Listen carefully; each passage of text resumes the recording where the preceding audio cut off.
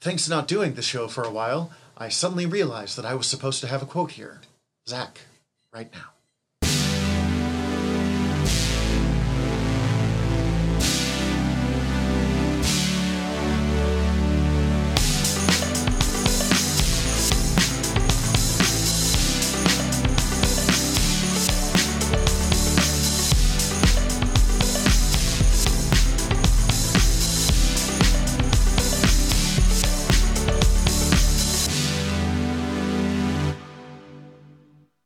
Aloha, bienvenidos, and welcome to Noob Island, a place for nerdy fun, friendships, and learning. I'm Professor T. And I'm Professor Z. Much like the starting zone of many video games, the goal of our island resort is to teach visiting noobs about geeky subjects, but away from the stress of having to worry about sweaty tryhards, griefers, know-it-alls, or neckbeards.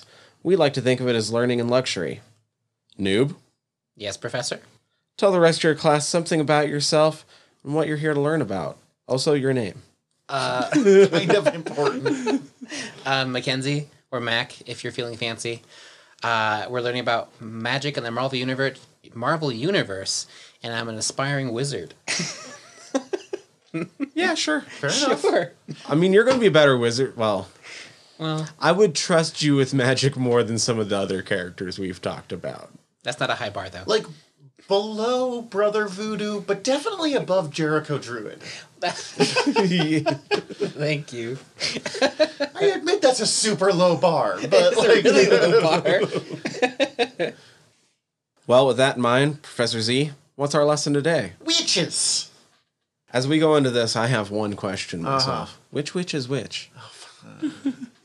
So, I'm just going to skip right past that. One of the characters that we are talking about today definitely should fall under the sorcerer thing, but to be honest, I didn't realize how big she was until I was looking at various magic users later on, because she's a pretty new character, and that's Zelma Stanton. Again, witches... Yeah, not all of them are witches, but it's the difference between sorcerer and witches is so poorly defined in Marvel. That, More than likely, if you had to, separate them, people are throwing them in the witch category. Whether it's... It does sort of still fall under, if you're a woman, you're called a witch. Mm-hmm. And I'm not crazy about that, but it's kind of how things went. That's why I keep bringing it up every episode. And then we read, when we'll get to this later, witches. Yes, we did. Oh boy. Mackenzie, I am going to list off the characters that we are covering today. You are going to give me a quick what you know about them, mostly from the reading here, but Cool. I also did no from extra readings research. we've done. Yes, okay. Because all of these characters have come up in other stuff. Number 1, Topaz. She, in this book, is the assistant to Strange and is gifted magically. That's all I really know. And Doctor Strange teaching someone goes about as well with her as it does with literally everyone else. I'd say worse in this situation. I don't know, man. Jennifer Kale. She is the sister to the brother Kale, who opens the book and lets the demon out. Apparently their ancestors put that demon in the book, and they're the only ones who can put it back in the book. That's accurate. Okay. Zelma Stanton. She's not from this book, but we will be covering her today. Nothing. Okay. And Agatha Harkness. Oh boy, one of my favorite witches. There's a lot about her that we've talked about. Mostly that she was dead and a spirit helping the Scarlet Witch in the previous books we read, and has been around a long time in general, so she's very knowledgeable. Accurate. Okay. So you, other than Zelma, you have the basics down. Is that Satana? Was that her other name in the book? Because I know she's in this book. Or Satana, who is not... We will be covering her... Later, because she is a demon from hell as opposed to an actual human magic user. Yes. Half demon? Half demon. Half demon. Probably. Succubus powers. We're counting her as a demon. That's fine. I'm not going to argue. So, a lot of these characters fall under the girlfriend / sidekick characters. I think only one of them is an actual romantic interest, but these are characters that aren't getting their own episodes because they're usually revolving around other characters who do. I mean, for example, Agatha Harkness has never had her own ongoing comic before. Although, she's getting her own ongoing TV series, so I give it a year. Yeah. Hopefully it's the same actor. Yeah. Oh, it is. But Yeah, no, I mean Catherine in the Hahn. comic. Yeah, Within yeah. a year, we will be getting 2 at the most. Heck We yeah. will be getting a Agatha Harkness, like, Marvel Unlimited Standalone. short or something Yeah. like that. Yeah. I'm fine with that. We will start here today with Topaz, who, even though I said these are all kind of girlfriend characters, is admittedly the only one who's ever actually a girlfriend. But that's probably a good thing, because one of the others hangs out with Man-Thing. Topaz, admittedly, does not know her origins or her real name. She is literally just Topaz. As a child, she was rescued by the sorcerer Taboo, who was rescued her from an Indian prison camp. When we say Indian, we do mean India. India. Yes, not Native American. Years later, Taboo, who mostly is important, and which is why we're not talking about him other than this, is as connected to Topaz. Years later, Taboo uses Topaz to control the werewolf, or the werewolf by night, known as Jack Russell. Long sigh. Realizing that she kind of likes Jack Russell and does not actually want to kill him, Topaz ends up freeing him, siding with him, and is cast out by Taboo. At this point, she starts hanging out with him, becomes his girlfriend, dates the furry guy named after a dog. But during this time, she actually becomes a pretty major part of the story, helping him learn about his family history, which was a big ongoing mystery that we will talk about in our Jack Russell episode, and even helping him fight Dracula. Because the Marvel horror comics of the 70s are freaking great. Yep. Jack's grandmother, Maria Rusoff, uses Topaz to help raise an army of zombies, but is eventually convinced to not do that because Jack Russell would die in the process. And she's like, well, I want revenge on so-and-so.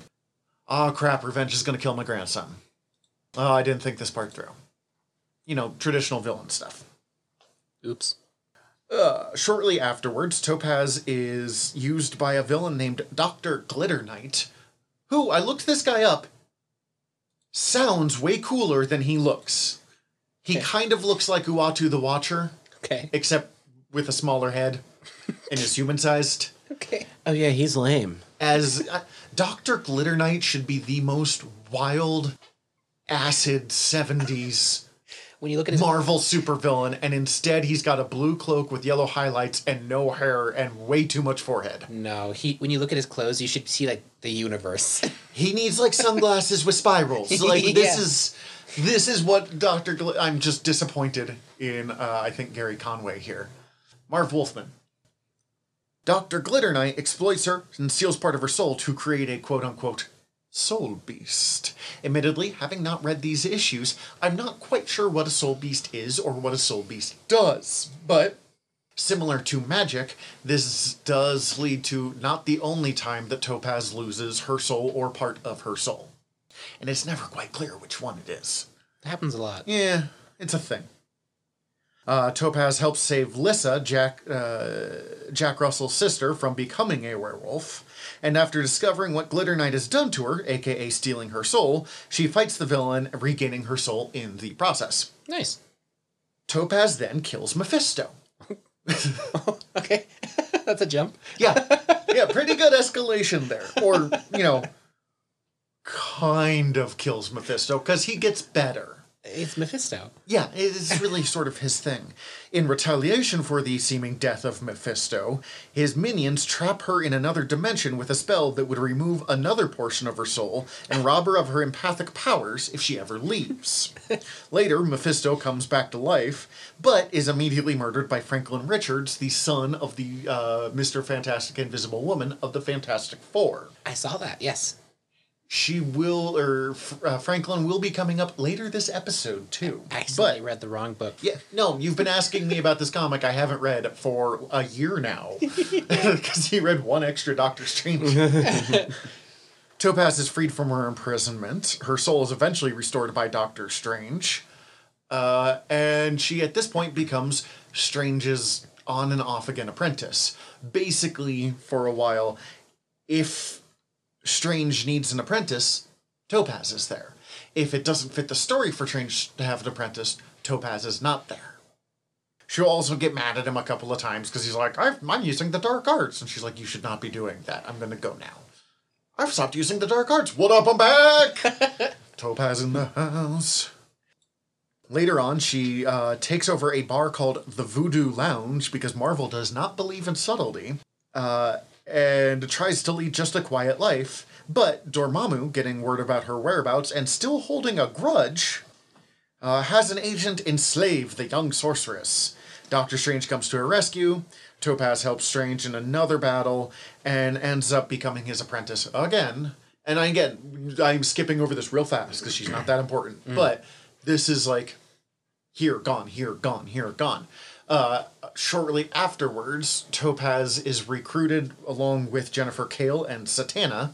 Although saying Doctor Strange recruited Satana as opposed to forcibly kidnapped is a very kind terminology to stop the opening of the Tome of Zered Na and the freeing of the Hellfear, which we will discuss later. Low-key, I want to go visit her bar. That sounds kind of cool. That actually sounds significantly better. Voodoo Lounge just, like, it sounds like it's problematic, but it's going to be a good night. Yeah. Like, The Tome of Zered-Na, of course, being, like, the C-list Necronomicon stand-in. yes, it's not even the Darkhold. Like, which will also get... God, actually, I'm really looking forward to doing an episode on the Darkhold. It does some wild things. And honestly, from what I can tell, this book in 2004 is the last time that we saw Topaz. Huh. If she has appeared again, it's been in pretty minimal things. Okay. With this note, unless you have any questions, Okay. we are going to skip forward to Jennifer Kale. Cool.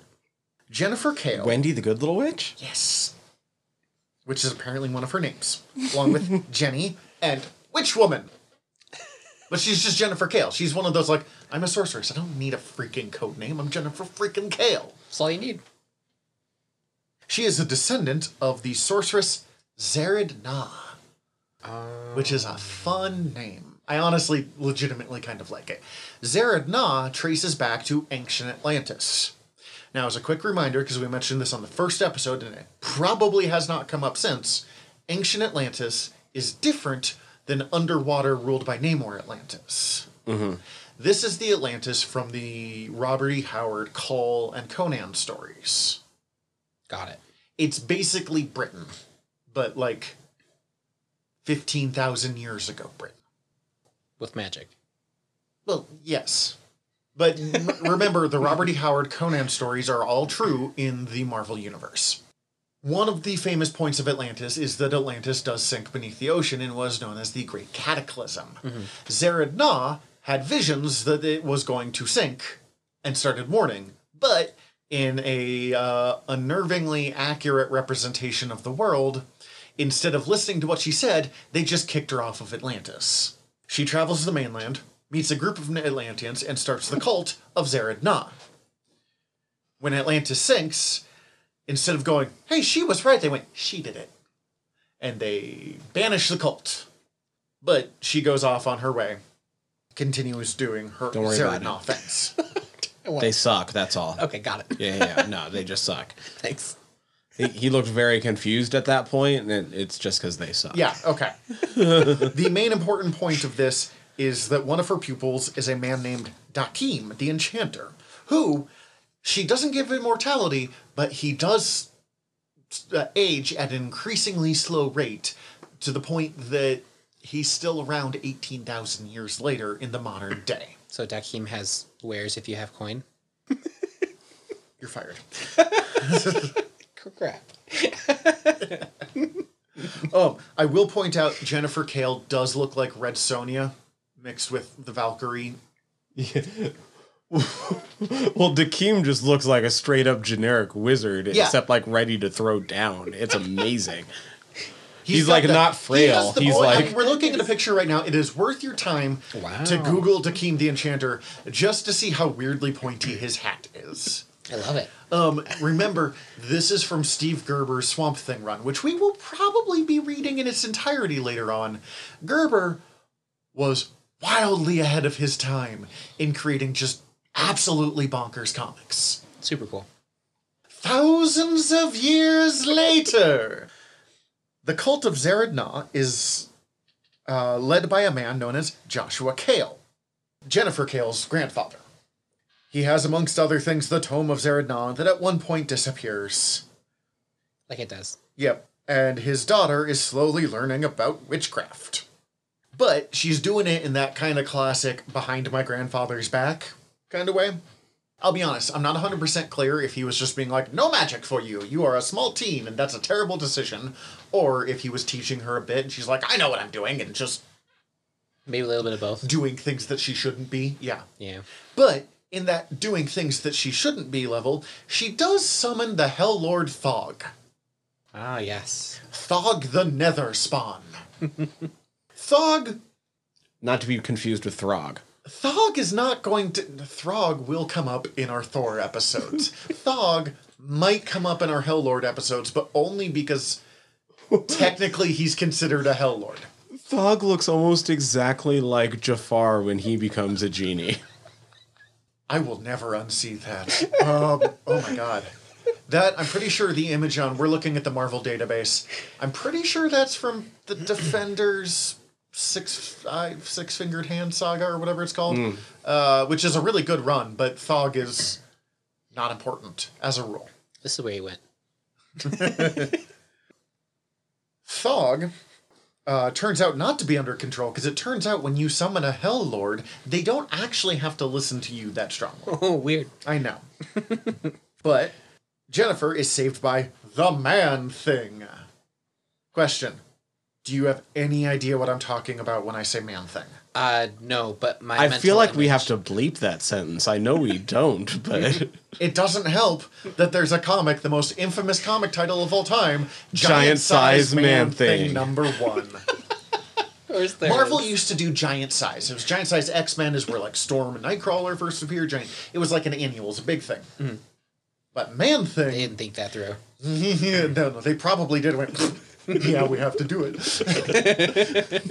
We're putting out Giant Size Man-Thing #1. I just think of Beast Boy when you say that. I don't know why. Beast Boy would love that. Man-Thing is basically Swamp Thing. Oh, okay. I mean, literally, the two people were living in the same house. The creator of Swamp Thing and the creator of Man-Thing. They were roommates. Got it. The books came out within 3 months of each other. No one knows which one came up with it first. They both just sat down and were like, we're going to write a swamp monster story. It almost became a legal battle until somebody poked them in their sides and went, guys, the heap has existed for a while. Yeah. Heap is basically the same thing. And also they went in wildly different directions. Immediately. Got it. Nice.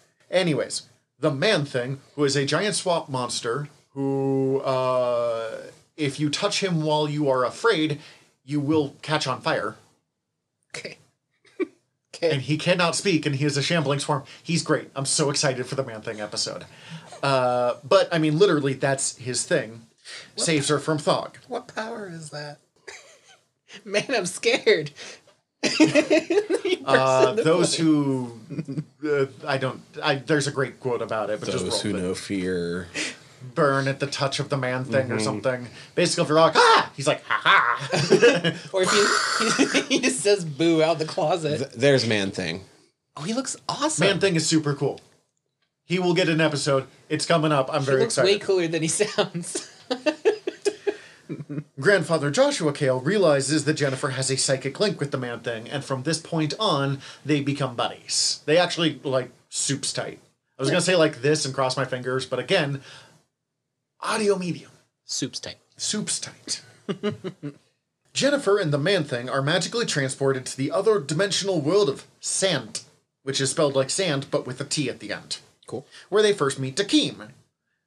Dakeem, the guy from way back when. Now, old as hell, Dakeem pretends to want to have Jennifer and the Man-Thing killed, and he sends Man-Thing into a gladiator arena. Turns out he was just testing them all along. Wanting to prove that they were the ones he's been waiting for and strong enough to deal with whatever weird prophecy things that Dakeem is up to at this moment. Okay. When they succeed, Dakeem sends them back to their swamp. Man-Thing just wants to hang out in his swamp. It's whatever knows fear burns at the Man-Thing's touch. Yeah, it's friggin' cool, man! That's going to be my intro. Spoiler alert, that's what I'm going to read at the beginning of the Man-Thing episode. The Tome of Zeradna somehow disappears, and as a result, Earth is now vulnerable to invasion from the planet Samanus. Dakeem appears to Jennifer and explains that his real purpose for all of the, chicanery he's been up to, kidnapping them, forcing them to do gladiator arenas, yada yada yada, is all a plan to save the Earth. He magically changed her clothes into that of the priestess of Zeradna cult, and assisted by Dakeem and the Man-Thing, Jennifer recovers the tome from an other-dimensional world and brings it back to Earth, temporarily halting the invasion. Jennifer then becomes Dakeem's apprentice in sorcery. Okay. This is where I mentioned that the timeline stuff of the Tome of Zeradna is going to be kind of wild, because who knows when the magical demon thing ends up inside of it. We'll get to that. So far, not yet. Jennifer is captured again by Thog, who now intends to invade a planet named Theria, home of the godlike beings, and then use that to conquer all of reality. Dakeem rescues Jennifer, and the two set out with their 3 allies. The Man-Thing, Korek, a warrior prince of the other dimensional world of Catharda. I love the 70s so much. And Howard the Duck. Okay. Quick question, because he's not getting his own episode in this one. Do you know who Howard the Duck is? First I've ever heard of him in my life. George Lucas made a movie about him. George Lucas likes to deny that he ever made a movie about him. Oh, no. He is an anthropomorphic duck, not unlike Daffy or Donald Duck. Okay. He used to smoke a cigar. I'm scared. He lives on Earth, and he dates a hot redhead named Babs? Barb? Something like that. Is this just Grandpa Duck? The Duck McScrooge guy? Scrooge from McDuck DuckTales? is not a wildly different, it's the same concept, except he's Howard. Okay. He comes from Duck World. Of course he does. He's a private eye? He's a private eye. He just exists in the Marvel Universe because Steve Gerber was probably really high from what I've read about Steve Gerber. Made that. And no one's known what to do ever since. Nothing, just don't touch it. He's had his own ongoing series 4 times. What? Howard Duckson. I love him. I don't, actually. Howard is really hit or miss for me. But Good old Howard Duckson. while they travel dimensions, Howard accidentally falls back to Earth. That's my new But the gamer other 4 arrive in Theria, where Man-Thing defeats Thog. Nice, okay. Howard was not trying to get back to Earth. He wanted to go back to Duckburg, or Duck World, or he's had 6 origins. Also, Steve Gerber got into a rights battle with Marvel about who owned Howard, of all people, and later created a crossover comic with with Spider-Man and Savage Dragon, which ends with Howard the Duck getting kidnapped by a imposter and never solving, so Gerber could be like, I stole him back. You know what? Since he's not getting his own episode, and because this is kind of a throwaway episode anyway, Doctor Strange has mentored Howard the Duck at a time, and Howard the Duck has been shown in the comics using the Vapors of Altor, the Shield of the Seraphim, and a few of the other spells, and some of Strange's accoutrements. He also knows Duck Fu, if I remember, and at one point found the other Infinity Gauntlet. The Infinity Gauntlet's on, I think, the right hand. He found the matching sets. Oh, no. This character is more interesting than the entire book we read for this episode. I'm so sorry that we're not... He will come up in other stuff, but he is not actually a magician. No. He is said to have immense magical potential from those episodes or those issues that he has with Strange, but that's never been gone into. The best part of Howard is no one knows how to deal with Howard. He's just there, and everyone's like, okay. Okay. He does have brief appearances in the backgrounds of the Guardians of the Galaxy movies. Really? That's right, he does appear in those. He's in the Collector's Collection. And he's at the whorehouse in the second one. Mm-hmm. Or I guess... have to watch these again so I can just see. Ladies of the Night household. Back to Jennifer Kale. Dakeem continues to train Jennifer until he is killed. Because it turns out it's really hard to be a sorcerer actively involved in saving the world, particularly when you're 18,000 years old and the old joints don't work as well as they used to. Dang, man, I feel that. However, his spirit continues to manifest, and whenever they need it for a plot point, Dakeem will show up to help train Jennifer in the present. Jennifer has also already become an extremely powerful sorceress and will probably one day become the equal of Zered Na herself. How important that is questionable because Zered Na almost never comes up. But, I mean, she was pretty hot stuff back in the day. From this point on, for the most part, she will appear when Man-Thing or Howard the Duck or Doctor Strange or Spider-Man needs help, and for whatever reason, they want to keep the copyright. She moves to Malibu, California, and begins taking classes at Seaview College. She starts dating a man named Bernard Drabble, and originally takes a MBA track, but eventually switches to a dual major in painting and interpretive dance. Good for her. Yeah. Living her life. That's a very expensive way to get interpretive dance, but I, dropped out of school for a fine arts degree, so I'm not throwing any actual shade. She does get kidnapped by a man named Omen to help form a team called the Legion of Night to face down the dragon, Fin Fang Foom, who is both an alien and a magic being at the same time, because he's just wherever they need a dragon. That's fine. So he's Dragonlance dragons? Mostly, they just like to say the words Fin Fang Foom. I mean, I do too, so that's fine. There's a spoiler for Dragonlance. They're aliens. After defeating Fin Fang Foom, the Legion decides to band together since this was a first step in in dealing with increasingly large occult threats. They, from that point on, are not very important to the rest of the universe. A huge thing in comics is this team gets together to stop a single threat and go, "We were good. We should do more," and then they proceed to not do more. Just like in real life. Doctor Strange gets her to help out Daniel Ketch and his brother John Blaze, the Ghost Riders. Dang. And it turns out that they are actually distantly related, connected to their ancestor, Noble Kale, who is... He's not the first Ghost Rider, but at one point he was dubbed the first Ghost Rider. It's a whole thing. We'll get to it in our, 6-part Ghost Rider series. He's a big buff Ghost Rider. He's pretty cool. Yeah. She later helps Blaze. He's super nice. Because Johnny Blaze, at this point, not the Ghost Rider, is just calling himself Blaze. Which, if my last name was called Blaze, I probably would want people to call me by my last name a lot, too. Yes. Yeah. His kids have gone missing, and she tries to help him find them. But first, she has to help Howard the Duck return to his home. They all mess up, and instead, her and Howard summon the Devil Dinosaur and Moon Boy into her apartment. How do you go from trying to send someone home to summoning? Those are two different things. You don't accidentally... Portals, man. Portals. Okay. Cool. Immediately afterwards, Blaze and Jennifer Kale part on bad terms, not getting along at all in any moment of their experience, with him referring to her as a trainee wannabe witch. After this, she shortly appears helping out X-Force, mostly helping Moonstar figure out why her powers have changed, being like, "Nope, not magic. Cool, that was fun. Talk to you later. Bye." She helps out with the witches, trying to get back the Tome of Zered Na, believing that it belongs to her family, what with them being the leaders of the cult of Zered Na, and gets betrayed by Doctor Strange. Surprise, surprise. Afterwards, she joins the Initiative, which is a bit where the US government was trying to form a superhero team for every state instead of overloading them in New York, like they've been. Weird. Okay. Did they ever give details on who got what state? Who did we get? I'm curious.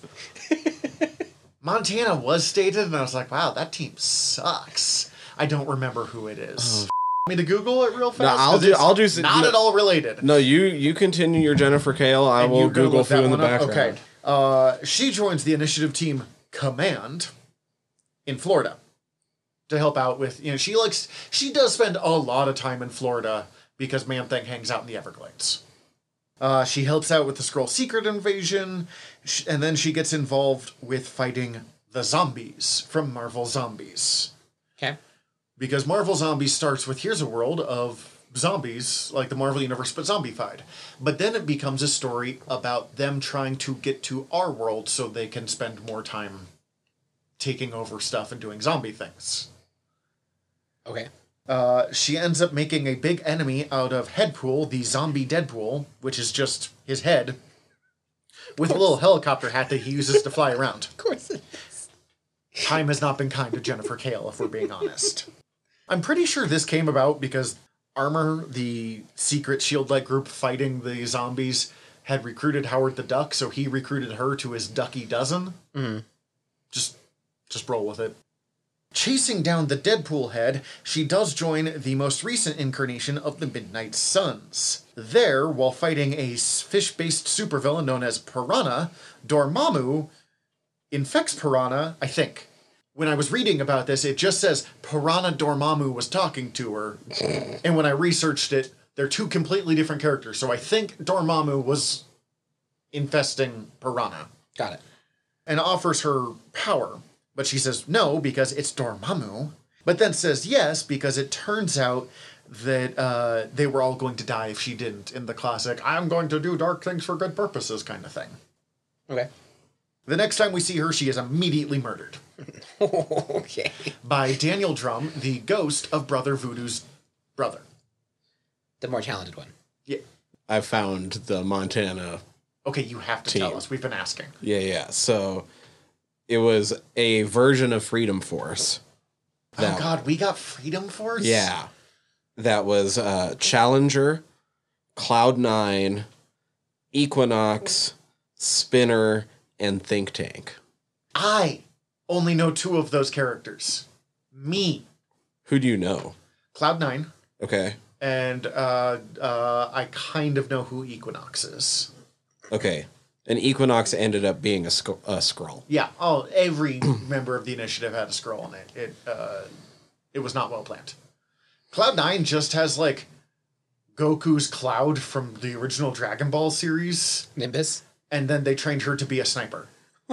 So she had a flying cloud and a sniper rifle. You know, that's actually a good combo. It's amazing. That's actually really effective. I was like, I don't love that you turned this, like, sweet, innocent girl into a sniper, but I don't disagree with your decision either. It's pretty good. So Challenger, I just looked up who Challenger is. He basically knows some martial arts. Yeah, that tracks. There was a lot of let's make some martial artists in the 70s after Bruce Lee became popular. And sent into Montana.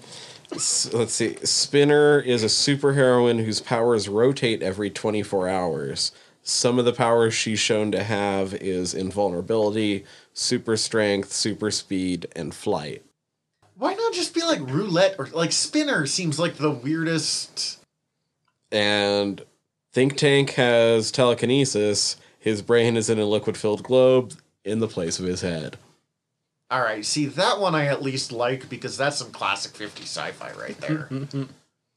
God, wow, we have a terrible team. Yeah, it's Montana, man. We're not very Also, important. we should note Freedom Force is what the Brotherhood of Evil Mutants called themselves when they joined the U.S. government. And we're still evil. God, nothing good came out of the Freedom Force, any version of it.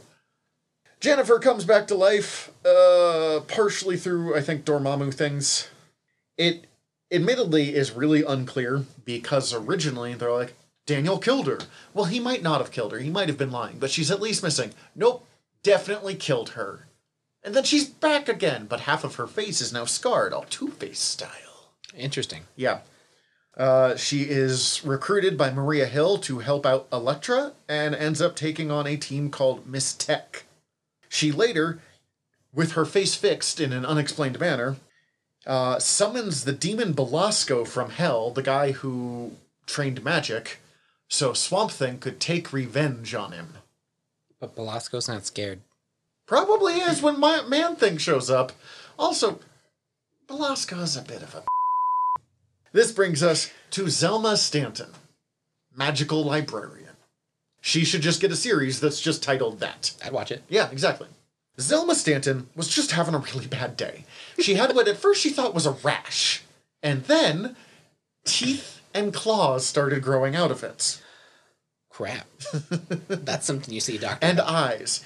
She goes to the hospital, understandably freaked out. The hospital is also understandably freaked out because this poor librarian woman is popping up with, like, Army of Darkness stuff happening, like teeth and eyes being like, out of her forehead.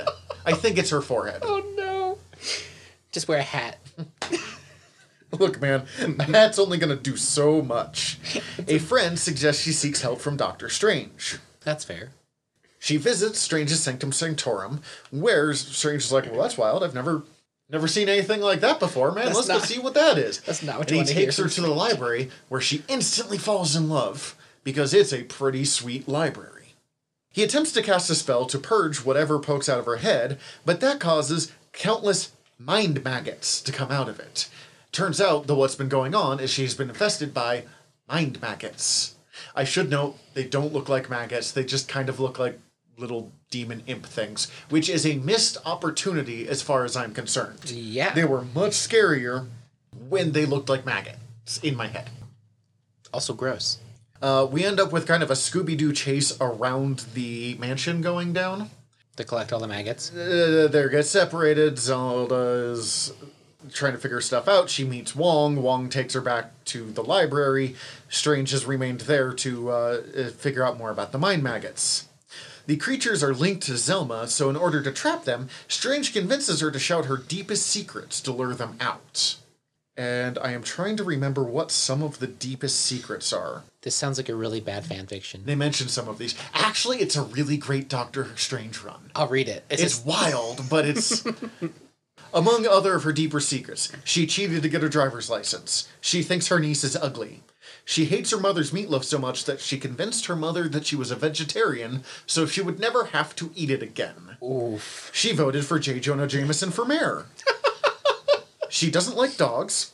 She pretends to cry at funerals.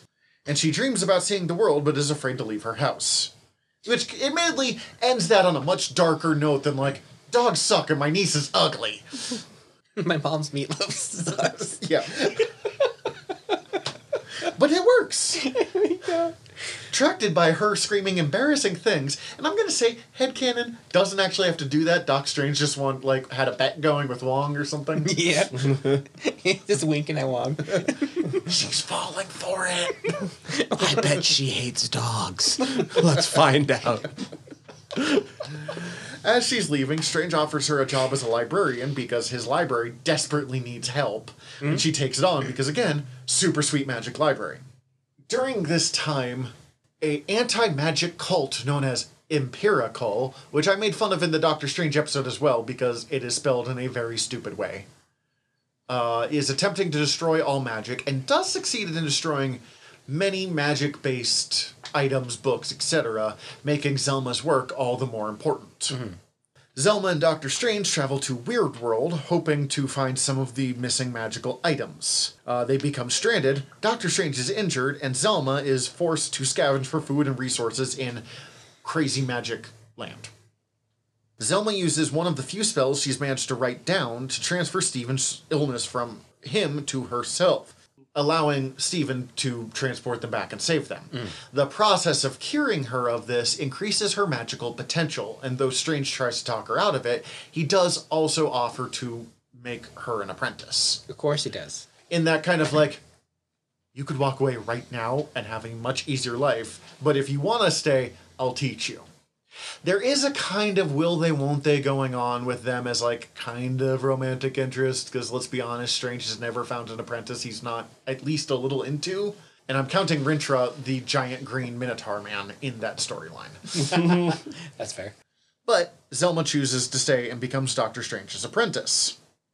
For this next part, I'm going to explain the story a little bit, even though she's not a huge part of it, because it's one of these things that I do a lot of research for this. I try to read as many of the stories as I can, but especially when we're covering characters like Doctor Strange, so many things happen that it's really easy to miss stuff that when I explain it, it sounds wildly important, but it only took place across like 2 issues, so it doesn't even come up in a lot of retellings. I did mention before that Loki replaces Doctor Strange as the Sorcerer Supreme, thanks to tricky Loki tricks. But I didn't explain the story behind it, or how Strange dealt with this by sneaking to Yggdrasil, the, life tree from Norse myth, and becoming the literal god of magic. And that's how he beats Loki. Wow. And then they actually end up teaming up and all sorts of fun stuff. But the important part of that, beyond the fact that that story's freaking wild and you should read it, it's the Donny Cates run of Doctor Strange. When Loki becomes the new Sorcerer Supreme, Zelma hangs out with him. She hangs out with Loki and kind of has the loyalty to the title of Sorcerer Supreme over the title of Steven. Partly because Steven disappears in the night, leaving only a note, and she holds a hardcore grudge. During this time, though, it's interesting, Loki definitely expresses romantic interest in her in a way that is much more believable than literally everything else Loki does during that run. Every other time you're like, you're Loki, you're lying, but I'm like, oh, you super are into her. That one I believe. After finding out that there's a whole bunch of shams on both sides, and that Stephen Strange had hidden an incredibly powerful spell inside Zelma's soul to keep people from, like Loki, from finding it, she's like, screw both of you. Leaves. Both of them try to get her to stay, but for different reasons.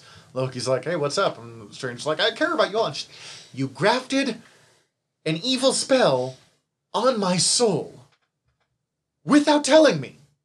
Yeah, that ain't cool. If you had told me, I probably would have been down.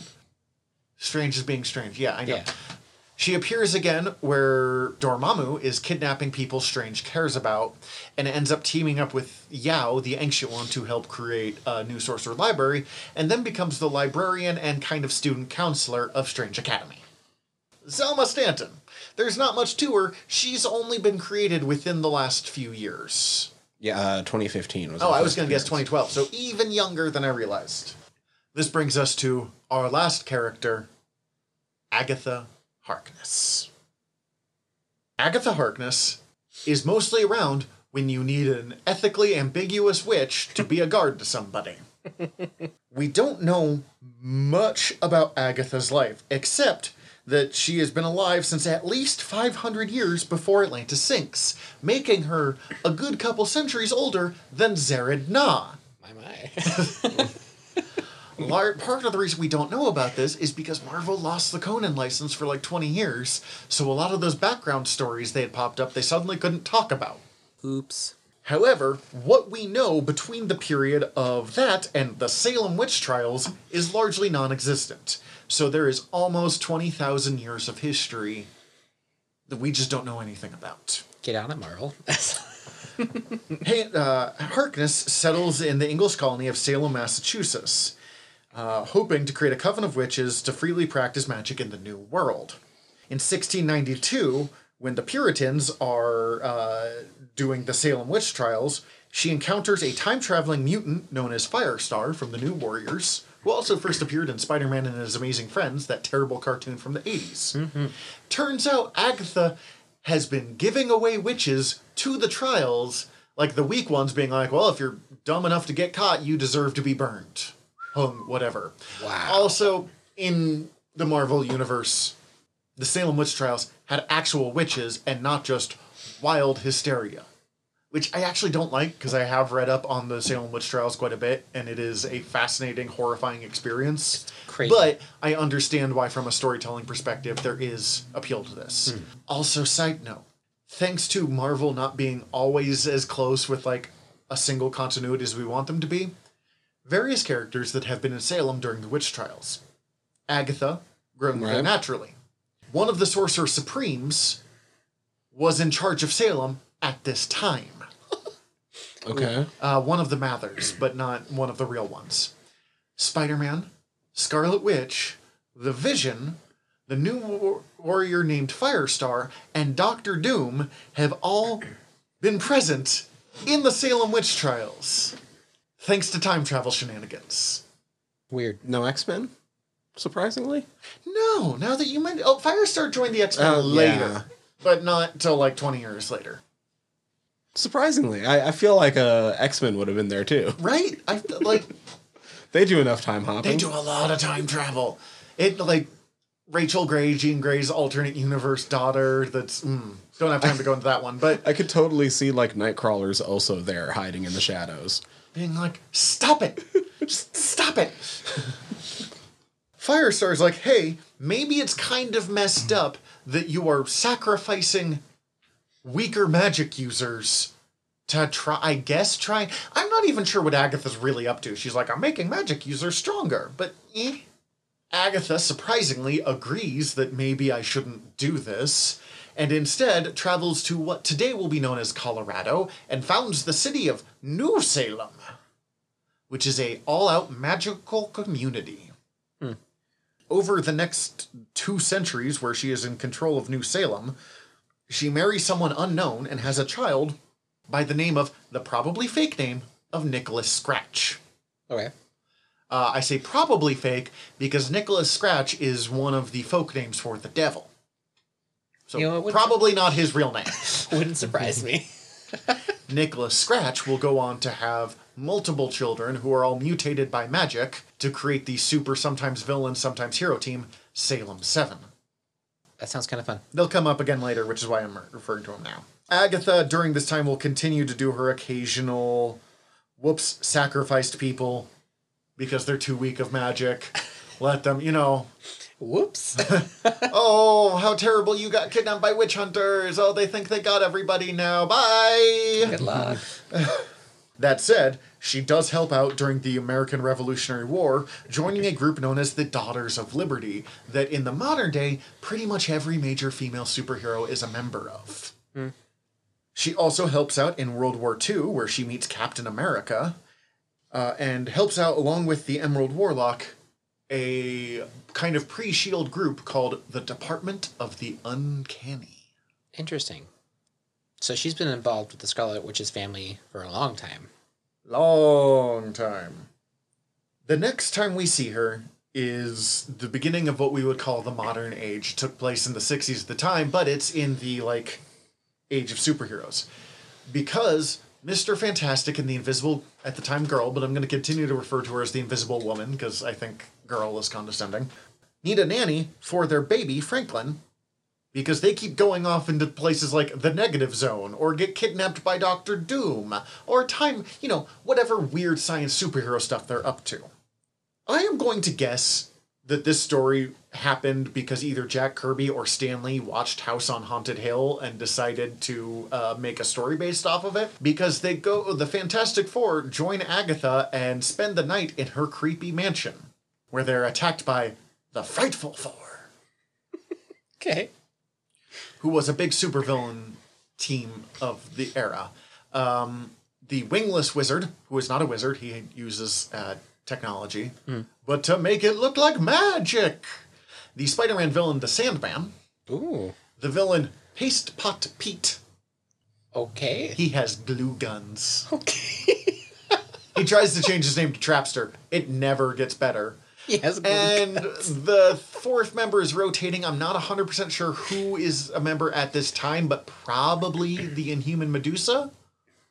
Yeah, I think it's Medusa at that time. Medusa- There's a ton of... I'm looking through... Frightful Four has been used a lot more than I ever would have guessed. There's a lot of incarnations for that team. If the Wizard shows up and he's not a huge, but a relatively big Fantastic Four villain, there's usually the Frightful Four, and there's a pretty much rotating 4th member of the cast. But Medusa was a really common one because he kidnapped her and brainwashed her. What's up? You Next look like you're Halloween, about I'm to going to die. get a cape and 2 hot glue guns and put them in holsters. And that's what. Oh, the costume's so much worse than you're even imagining. it It's really bad. is. He's got giant glue bandoliers. It's It's not good. There. Spider-Man makes fun of him my God. a lot.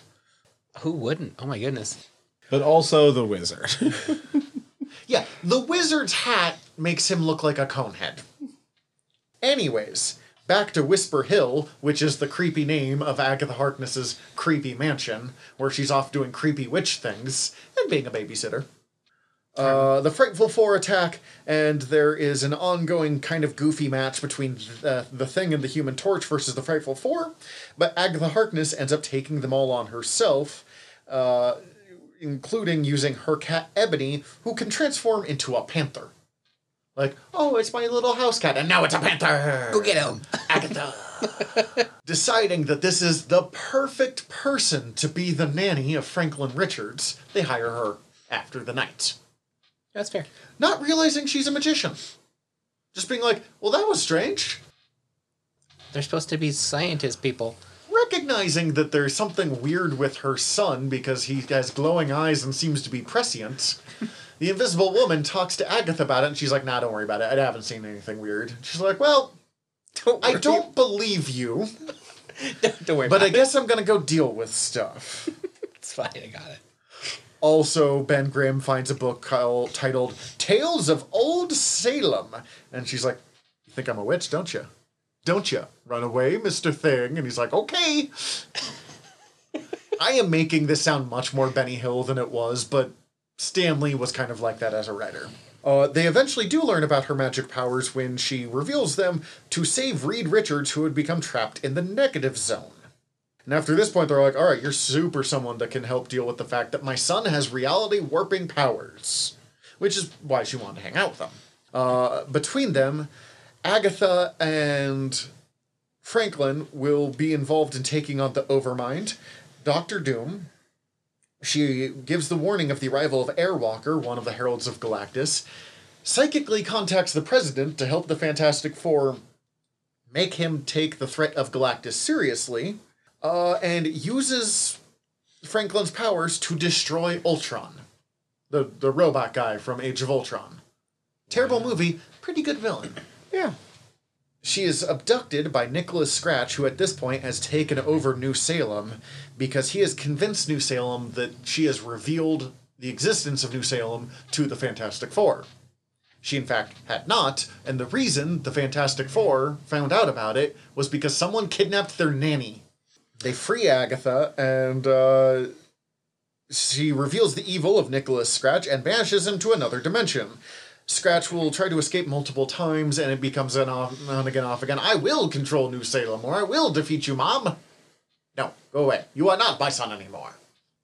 After the Salem 7 takes over the New Salem community, they capture Agatha and burn her at the stake to death.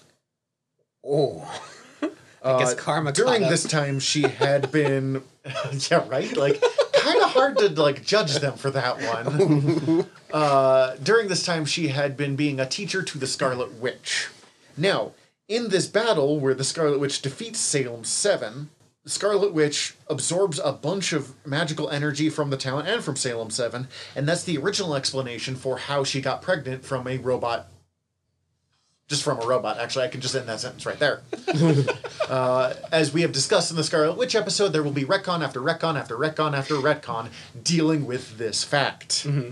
But, like, if you don't know, the birds and bees of how it works with a synthezoid is you absorb the psychic energies of a town. And then you get preggers. And then 7 people. Yeah. And 7 people. Yeah. That all are like, I'm a fish man. You know why? Because of magic. Yes, you are. I'm going to say, if the Agatha Harkness TV series doesn't have the Salem 7 somewhere, I'm going to be super disappointed.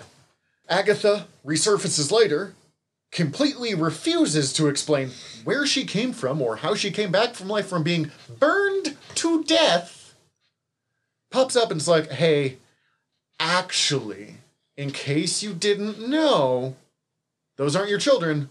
They're part of Mephisto's soul. And then just kind of hangs out as the Scarlet Witch has a mental breakdown and tries to take over the Earth for a little while. Weird. Yeah. Trains Wanda further in her powers, erases Wanda's memory of having her children, gives her back her memory of having her children. Go listen to the Scarlet Witch episode on this part. We're kind of skating through here. Helps explain that she has chaos magic and helps resurrect the dead Avenger Wonder Man. Later, when Wanda has her mental breakdown because she somehow once again forgets that she had children because the person writing that didn't do his research, Wanda kills Agatha. Oops. Whoops. Again. That was the end of Agatha for a long time until she comes back as a ghost in the Scarlet Witch series. At the end of that story, after helping save the goddess of witchcraft, Agatha is returned to life. She gets involved with what was it? The Daughters of Liberty, once again. Is that the name? Do I have that right? Yep, the Daughters of Liberty. I mean, I've only read it within the last 5 minutes. And helps Captain America when he is framed for the murder of General Thunderbolt Ross, a major villain of the Hulk stories. She also teams up with Shuri a couple of times, the younger sister of Black Panther. And her kind of...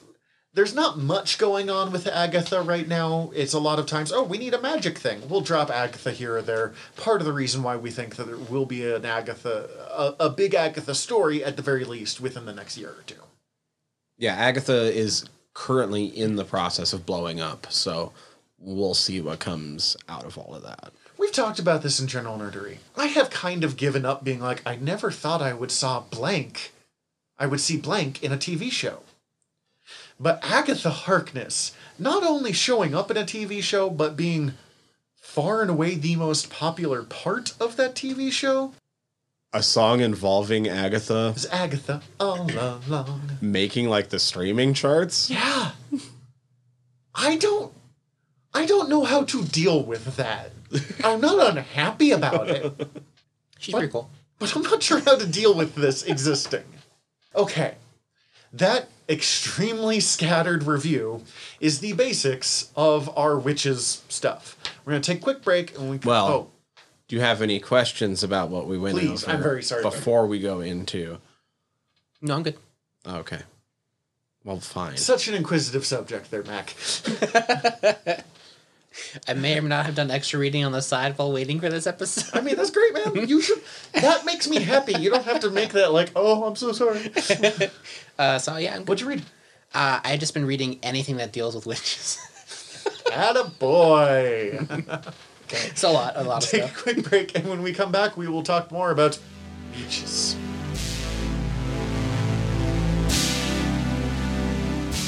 So this book came out in 2004. I looked it up. It is exactly 1 year after Charlie's Angels Full Throttle came out, the second of the Charlie's Angels movies. Oh, so they were full on trying to And capitalize how on badly that they wanted to be Magic Charlie's Angels and just is failed. so egregiously strong here. Just really bad. No, it's not even really bad. I would say the word it's mostly forgettable, which Yes, is almost it's not worse. It's not offensively, like we talked about this. We warned you that this is not a good book. But it's not like offensively bad. Well, because then at least you have something to remember. It is somewhat hilariously bad. I will have two good things to say about this book. But first, I guess, now that we've, like, this is terrible, Mac. What'd you think? I laughed through the entire series. That's the right way to read this. And I had to review it yesterday night because I had forgotten most of the story in our interim. Because it was like, I was like, what happened? Who were the characters? I reviewed it right before you guys showed up. I have forgotten what happens. I had forgotten that there was even that vampire sorceress because she only appears for like half of the last issue. Everything about Lilith confuses me. The Marvel version of Lilith, and part of the reason I'm glad we're doing this podcast is because I'm going to finally have to sit down and learn about characters like Lilith and why Dracula's daughter has like two pointy things on her head and her hair's on fire always. And a weird thing for Strange, Oh, she's super horny for him.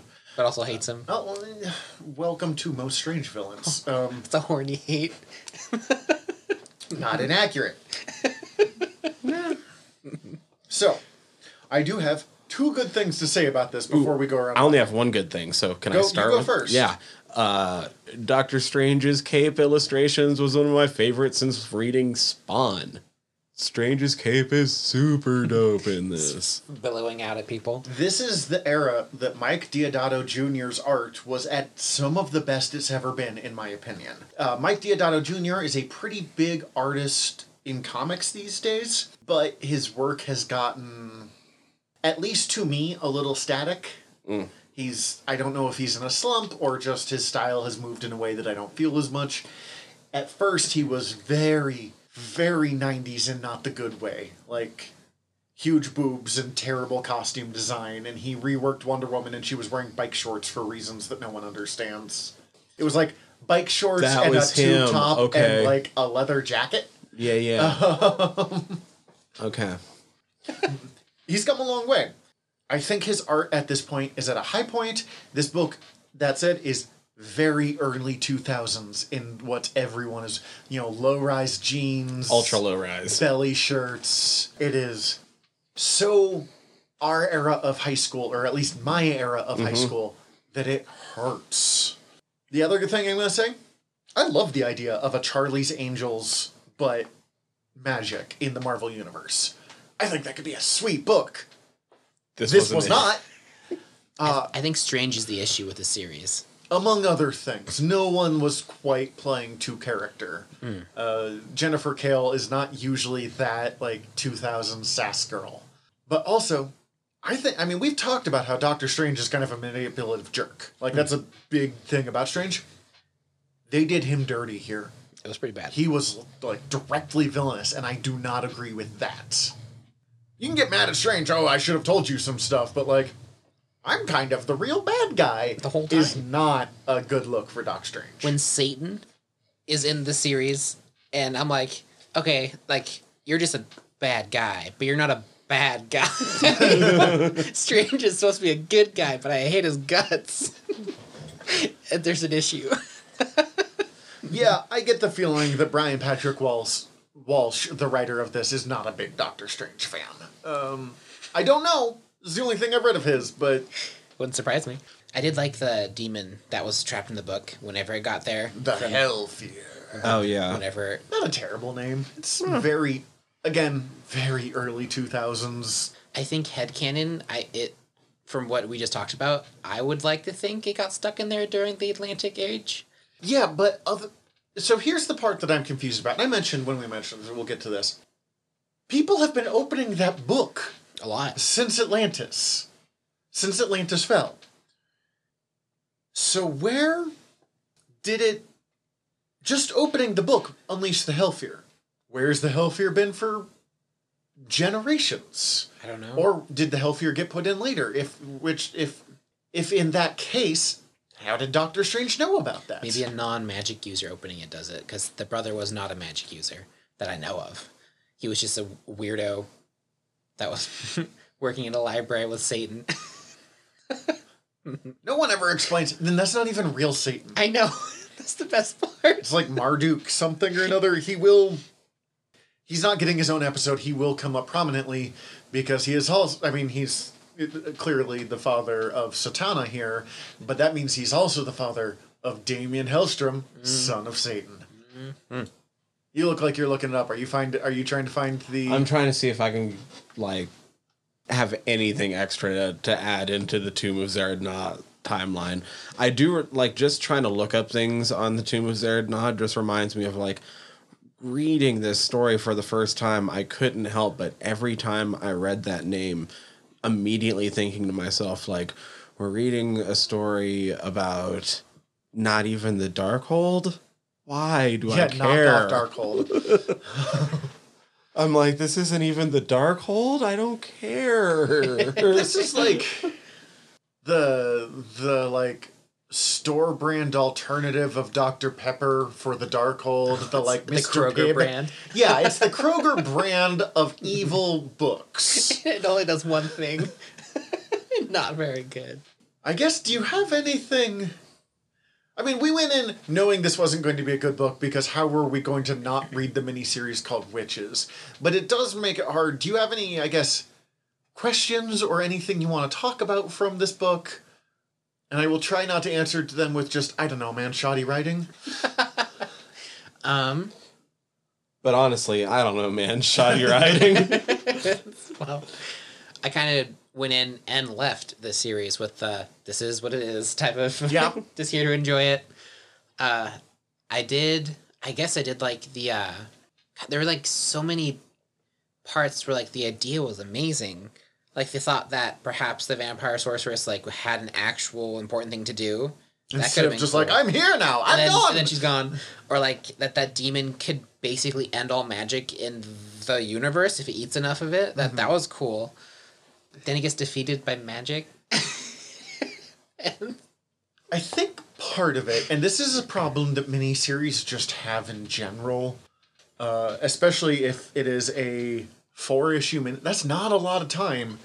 So if you want to tell a complete story, it needs to be a relatively simple story. And I feel like this book had too many things it wanted to do in 4 issues. Did you ever watch, or either of you ever watched the Smallville's TV series from way back? Oh, we've done General Nerdery episode. I own all of it, my guy. It's bad. But... It's really bad. This demon reminds me of, is it Doomsday? Is that what the Superman villain that kills Superman? Yeah, Doomsday. Where the the EMT guy doesn't know he's Doomsday at first, and he just wakes up with dead people everywhere. Oh, that was a very bad storyline, my guy. Why would you remind me about the Smallville And this version demon, of Doomsday? he doesn't know he's the demon, and then until he's told, "Hey, you're the demon." And then he's like, well, better kill everybody. Time to kill my sister. Okay, I just did some really, really quick reflipping through some of the appearances of the Tomb of Zeradna. The best I can figure as to why the Hellfear hadn't been released the other times it had been open was they didn't open it to the right page. What a plot by not Satan here. That's headcanoning it a little bit. Like I'm there fine is with that. there is Like, nothing there except I can for live. I'm going to put this book where this kid will probably see it, and hopefully it'll interest him enough to open it up, and hopefully he opens it to the right page, number 75. He probably like bookmarked it a little bit, so he'd automatically open it to that page. Jesus. Or Also, the fact, I mean, you pointed out this is discount Darkhold, and that's discount Satan. So this really is the store brand of Marvel villains going down. this is like Walmart. Welcome to the Dude, dollar no. store of evil I was things gonna happening say, here. dude, this is Western Family. Like Yeah. Oh my goodness. On this side, we have candy that smells funny because it has been here since the early 90s. On that side. we have 50 different forms of nougat. That's all. And you don't want to eat any of them. Oh my goodness. I'd imagine there's other things in that book. That was just the page you open up to, and that's the demon of the day that came out. I wonder if, like, that was, like, as we said, specific plan of, like, okay, make sure he opens this page. Or if he's like, Just open it. I don't know, man. If he opens it, something funny will happen, and I'm Something. bored this week. Yeah. Something will happen. Fingers crossed it's the Hellfear.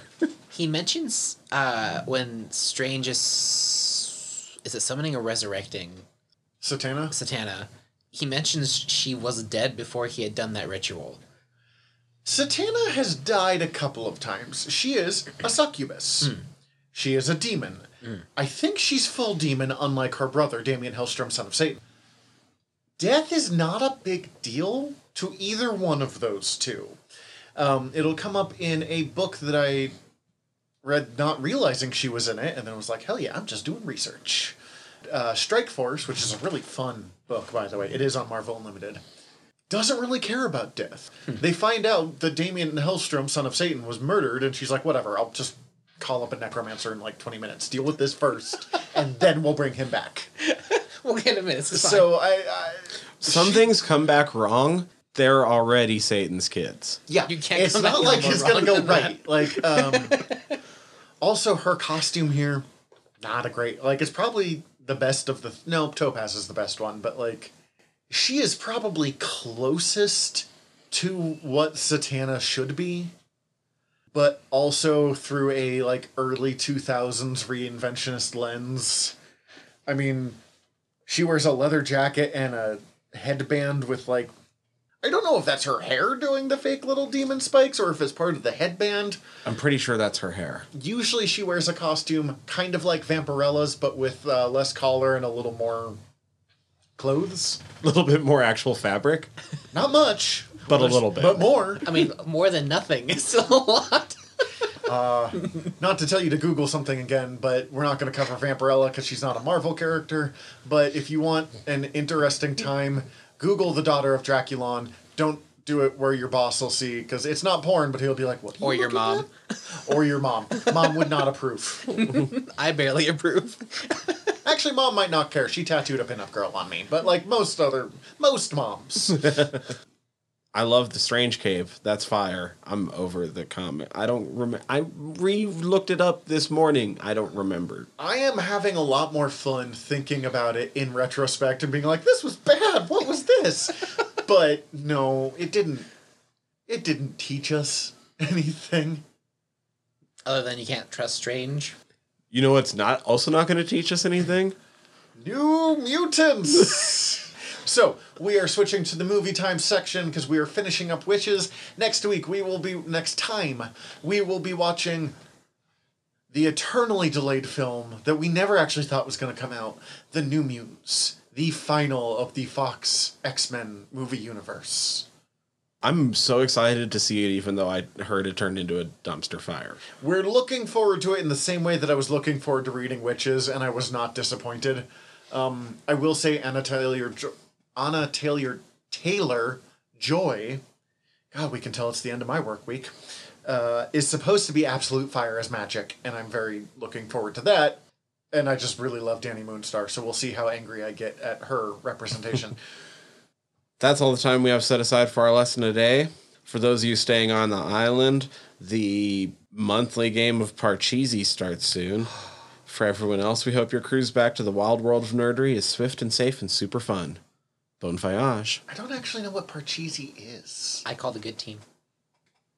I don't know what Parcheesi is either. Thank you for listening to this episode of Noob Island. If you like the show, please hit subscribe. Also, if you could rate and review us however you're listening to us right now, that would also be super helpful. As always, we are part of the Earworm Podcast Network and would greatly appreciate it if you could go check out all of our sister shows over at earworm.com. That's EARVVYRM.com. A big special thanks to Ian Ford for our theme song and music. We'll catch you next time.